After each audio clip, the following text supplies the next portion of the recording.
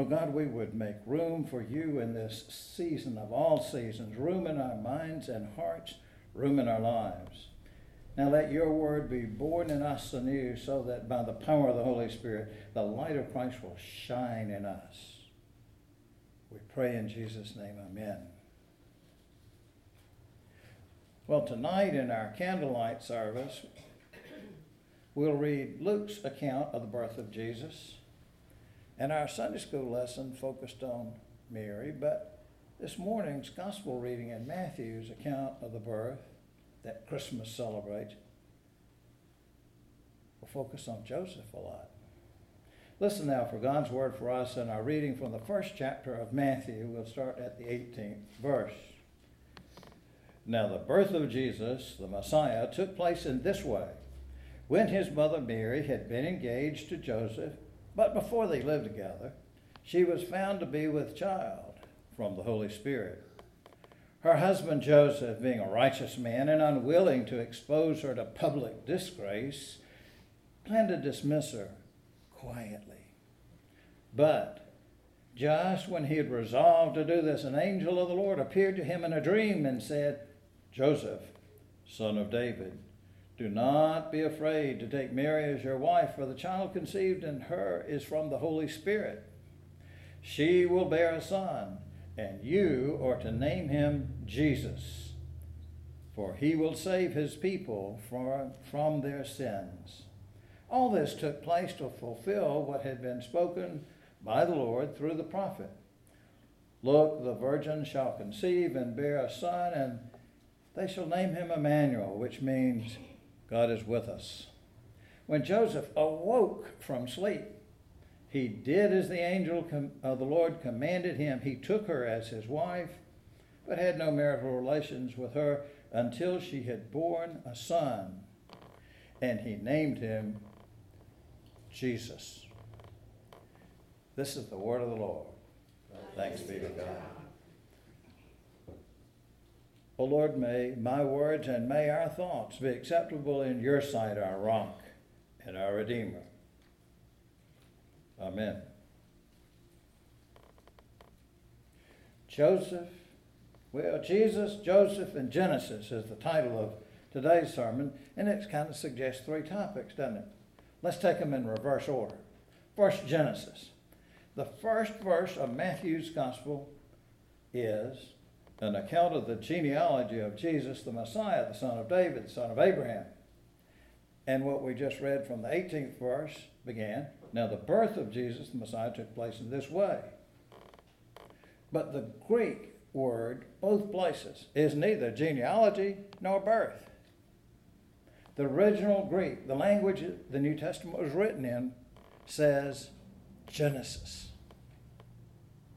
Matthew's gospel does begin with that long genealogy that traces Jesus' ancestry back to King David and then all the way back to Abraham. Remember Abraham, the man that God promised to make a blessing to all nations. Now sometimes those verses in the first 17 verses of Matthew are called the begats, because the King James Version uses that old-fashioned word begat 39 times. I counted 39 times, starting with Abraham begat Isaac, and Isaac begat Jacob, and Jacob begat Judah and his brother. Well, some of those names we know. Isaac, Jacob, Judah. We're familiar with lots of the men. But guess what? There are 5 women on that list, that genealogy as well.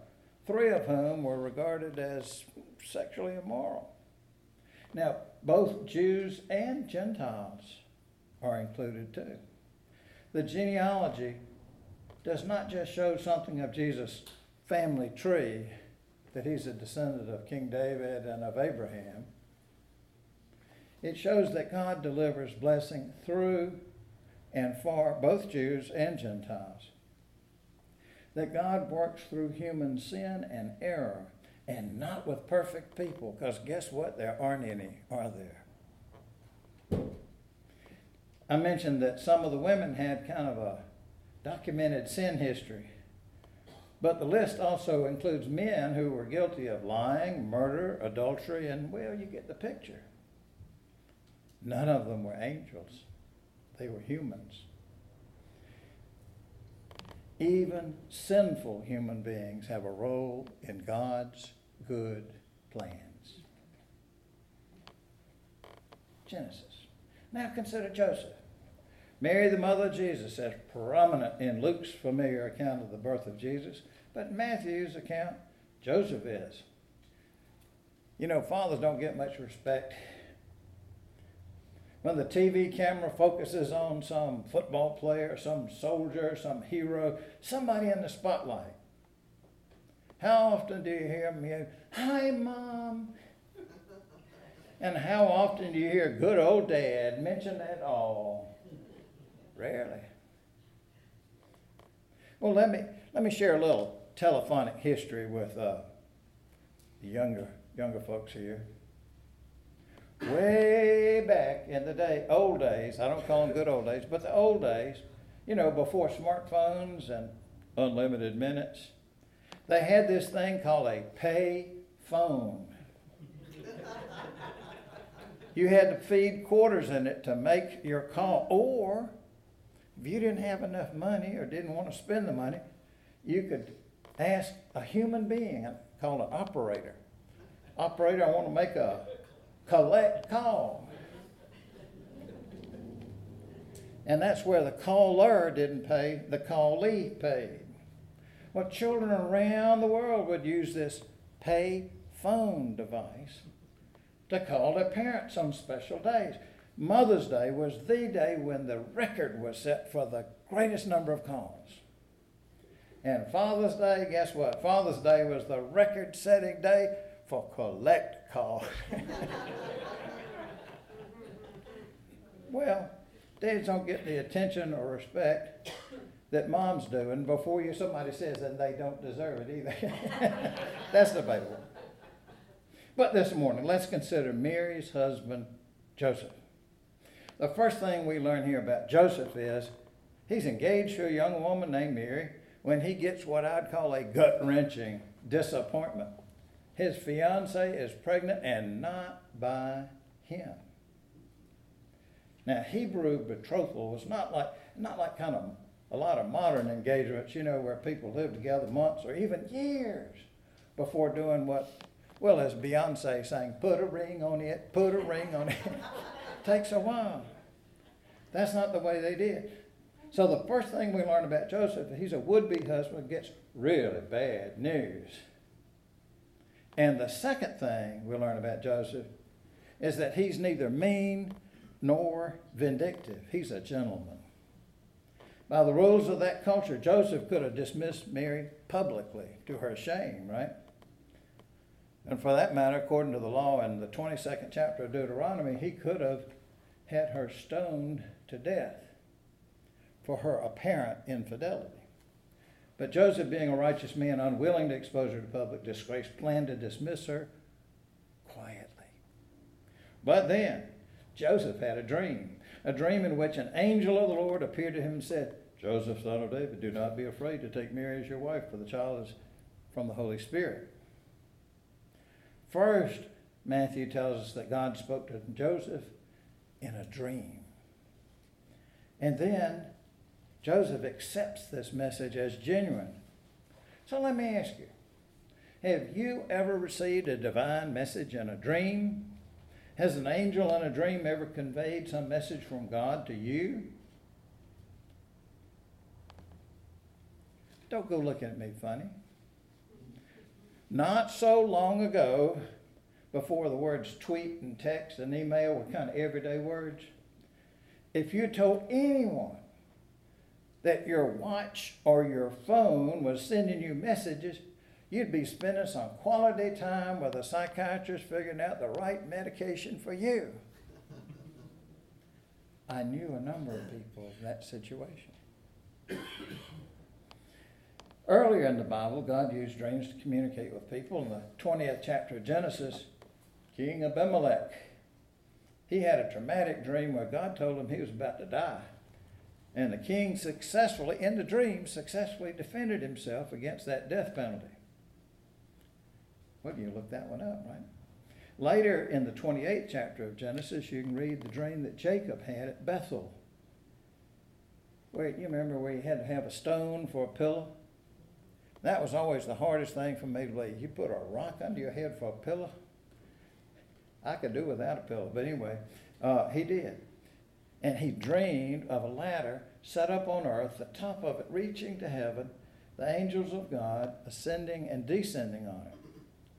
Well, you know that story. It's one we sing about, but we are climbing Jacob's ladder. In the 37th chapter of Genesis, we read about two dreams that the Old Testament Joseph. First, he had that dream about greatness, and the other a dream in which his brothers bowed down to him. And that last one, that's part of why he got sold off into slavery. So be careful who you tell your dreams to, I guess. Remember that Joseph also had a gift for interpreting dreams. First, the dreams of fellow prisoners when he got thrown in jail, and then in the 41st chapter, you can read about how Joseph interprets. Pharaoh had two dreams, and Joseph said, oh, they're just one dream. And he told them they meant there would be 7 good years and 7 years of famine. Well, you remember that God asked Solomon what he should give that young king, and Solomon asked for wisdom. Well, the 3rd chapter of 1 Kings tells us that Solomon, he didn't ask for riches, he did not ask for personal gain, but said, give your servant an understanding mind to govern your people, able to discern between good and evil. Don't you wish all our leaders would pray that today, huh? Well, that conversation happened again in a dream. And one more. The 2nd chapter of Daniel tells us about that prophet interpreting the dream of Babylon's king Nebuchadnezzar several times. In that book of Daniel, Daniel is spoken to in dreams. And then, well, one other. The prophet Joel prophesies of a day, a prophecy that gets repeated by Peter when he's preaching in the book of Acts. He's talking about a day when God's Spirit will be poured out, and your sons and daughters shall prophesy, your old men shall dream dreams, and your young men shall see visions. Well, if you read about the story of Jesus' birth, you'll see a bunch of dreams in that. And for that matter, before Jesus was crucified, you remember Pilate's wife had a dream that prompted her to come in and tell her to leave this man alone, don't have anything to do with him. But Pontius Pilate did not listen. But Joseph, husband of Mary, Joseph did listen. He didn't just hear the angel's message in his dream. Joseph did not respond with that kind of semi-polite blow-off response, I hear you, thanks for sharing. No, Joseph accepted, believed the message, and he did what God's messenger had told him to do. He took Mary as his wife. He named his son Jesus. Now, if you read about the birth of John the Baptist in the 1st chapter of Luke, you'll see that it was customary to name sons after their fathers. It's worked at our house, isn't it, Paul? That's right. Although he's named for my like me, he's named for my father. Nonetheless, that was the custom. Or at least other family members. Remember when John the Baptist was born, his mother's neighbors and relatives were going to name him Zechariah after his father. But his mama said, no, he is to be called John. And their response, they said, well, none of your relatives has this name. Well, the same could have been said to Joseph and Mary, but Joseph did what God's messenger told him to do. They named him Jesus. The other significant thing about naming is that for a father in that culture to name a child was to claim him. Claim him as, this is my son. Well, you and I, we're not like Joseph in one way. We're not called to raise the baby, the boy, the teenager the young man, Jesus Christ. That's not our calling. Unlike Mary and Joseph, we're not called to raise him, but like Joseph, we are called to claim him. Jesus Christ came in history. Today he comes to us in mystery, and he will come again in majesty. Thanks be to God. Now, as you go out from this place to seek to do God's will, may the steadfast love of God give you hope. May the redeeming power of Christ give you faith. May the abiding presence of the Holy Spirit give you joy and peace this day and every day. Amen.